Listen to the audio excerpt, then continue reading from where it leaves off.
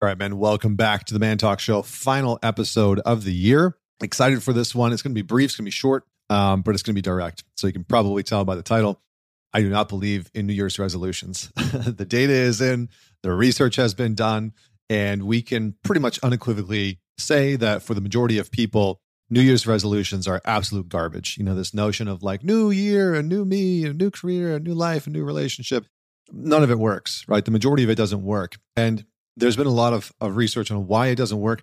My gut and my experience with New Year's resolutions and having worked with people and seeing what causes change and what doesn't is that New Year's resolutions rely too heavily on hope, on the notion of hope, right? People set a New Year's resolutions because they hope that some form of change will arise, right? They hope that they can lose the 20 pounds. They hope that they can start working out frequently. They hope that they can save more money and prioritize their finances. They hope that their relationship will get better.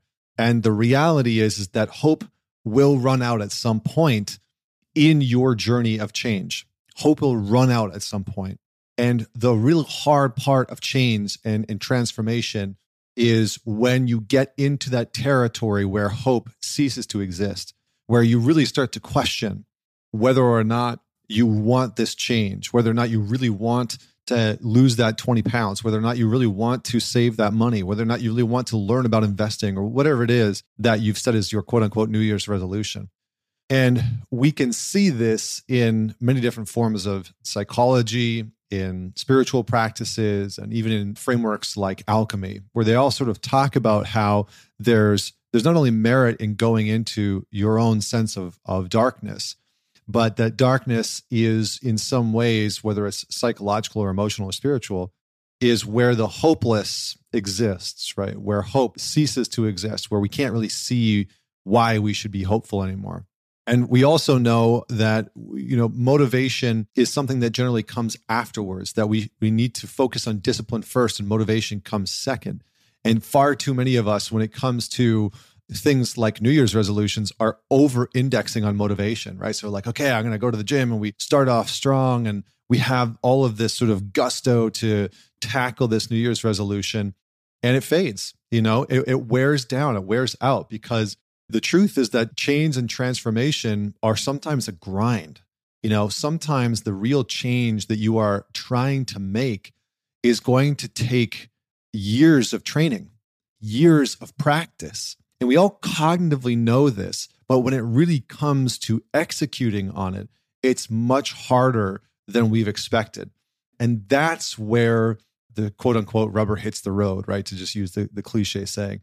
That's where we really are tested, is when hope has run out, when we've exhausted our motivation, when we don't have any motivation left, and we have to rely on pure determination, pure grit, pure discipline of this is my commitment.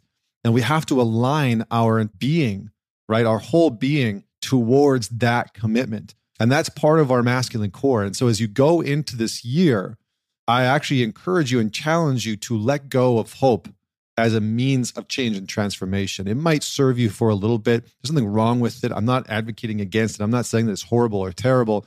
I'm saying know in your experience and in your mind that at some point that hope is going to turn on you. It's going to turn against you. And it'll become the thing that you wish you could get back as a means of feeling motivated towards change. Now, one of the things that I have found to be deeply rewarding and deeply meaningful in my own change and transformation in my own life, and this is what I really wanted to talk about today, is that I think don't set New Year's resolutions, but what you can do is practice remembering death. And I say this because for a period of time in my life, I went through this big phase where I was studying quite a bit about Stoics and spiritual practices. And I kept sort of hearing and reading about this concept of memento mori. And so I thought I would give it a try. And so one day, I think it was in my early 30s, I was like 30, 31. I sat down and I calculated out how many days I thought I had left to live.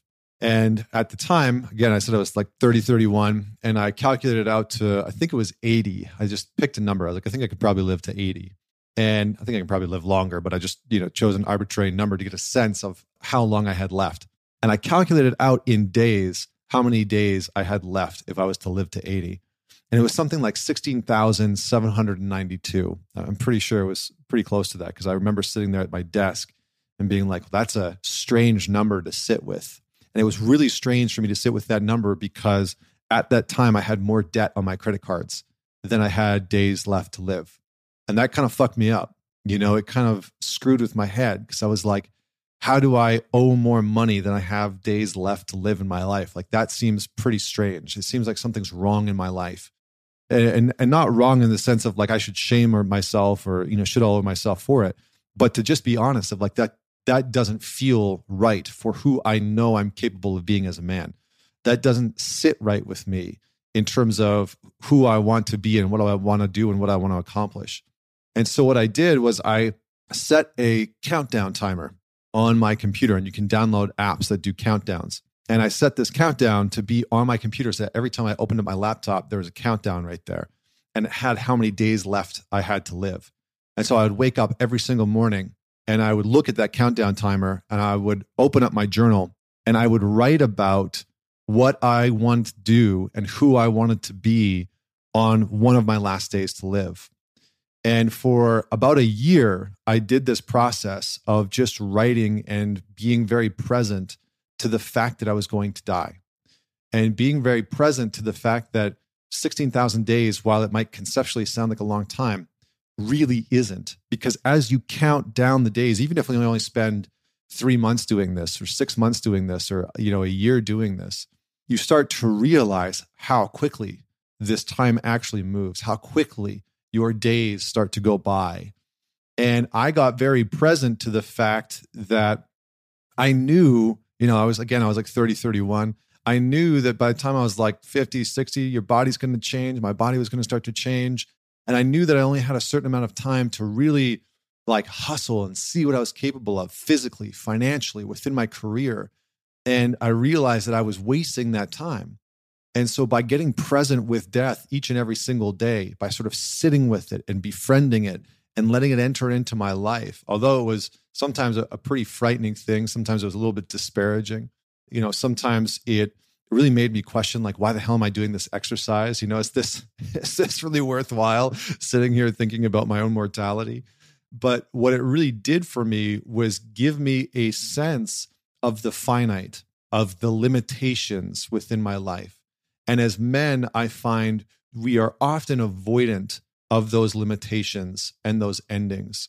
And we as men experience time, I think, fundamentally different from women. I think that we experience time different from women. And I say that because our lives are this very long arc where we have these moments of some change, some interruption. If you get married, if you have children, those things can really alter and put you face to face with the movement of time, with the movement of your life's time. But for women, it's quite different, right? When a woman hits puberty, she'll go through menstruation. And then every single month, she has this sort of thing that forces her body, that forces her mind to become deeply present to the moment, to her physical experience, to what she's feeling internally. And that in and of itself can cause a woman to see time very differently. Not to mention that if you just look at reproductive cycles, we as men can have children. Some men can have children like up until their 70s. They can impregnate a woman up until their 70s. Whereas for a woman, there's a very finite experience of when you can have children. And so for most women, when you start to get close to 40, and in your early 40s, it's very much a danger zone to have a child. And so women will start to get into their 30s and often sort of feel this psychological and physical pressure that will start to emerge that says you need to do something, if you want to have a child, if you want to start a family, if there's something that is important to you or matters to you. And for as men, we don't necessarily have that. So we have this much longer arc where I see a lot of men hit that midlife crisis. This is why we have something like a midlife crisis, which is the sort of middle passage of life, where if a man is lucky, and I really sincerely mean this, if a man is lucky, he will have this kind of harsh awakening in this middle passage of his life, where he'll begin to question everything that is happening in his life, everything around him, whether he's with the right person, whether he's really satiated and fulfilled by the way that he lives and the things that he does, whether he has ventured into the right career.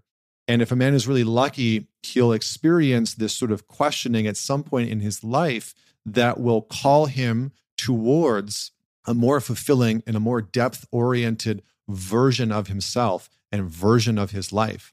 And so we can kind of kickstart this as man. We can produce that same experience by coming into contact with death on a regular basis, by really paying attention to our own mortality, our own limitations, our own endings in life. And by letting that be an active part of your life this year, that will arguably, I think personally, because I've tried New Year's resolutions so many times, they just never worked for me. But what did work for me was sitting with death consistently and making a commitment to let that be a part of my life for a long period of time, to be very aware of it. And so rather than setting some BS New Year's resolution, and hoping that it's going to work out and trying to leverage your motivation, rather than doing that, see if you can make a commitment to do this practice that I just laid out, to calculate how many days you think you're going to have left in your life if you're lucky. Right? If I'm lucky, I'll get to live till 80. That's wonderful. Right? That's if I don't come down with some disease, or, I don't get in a car accident, or whatever the case may be. And so calculate out how many days in your life you think you have left, and then set a countdown timer and write it out and sit with it every single day and spend 5, 10, 15, 20 minutes writing out what it's like to live out one of the last days in your life, that you will never be this young again. You will never be this young again.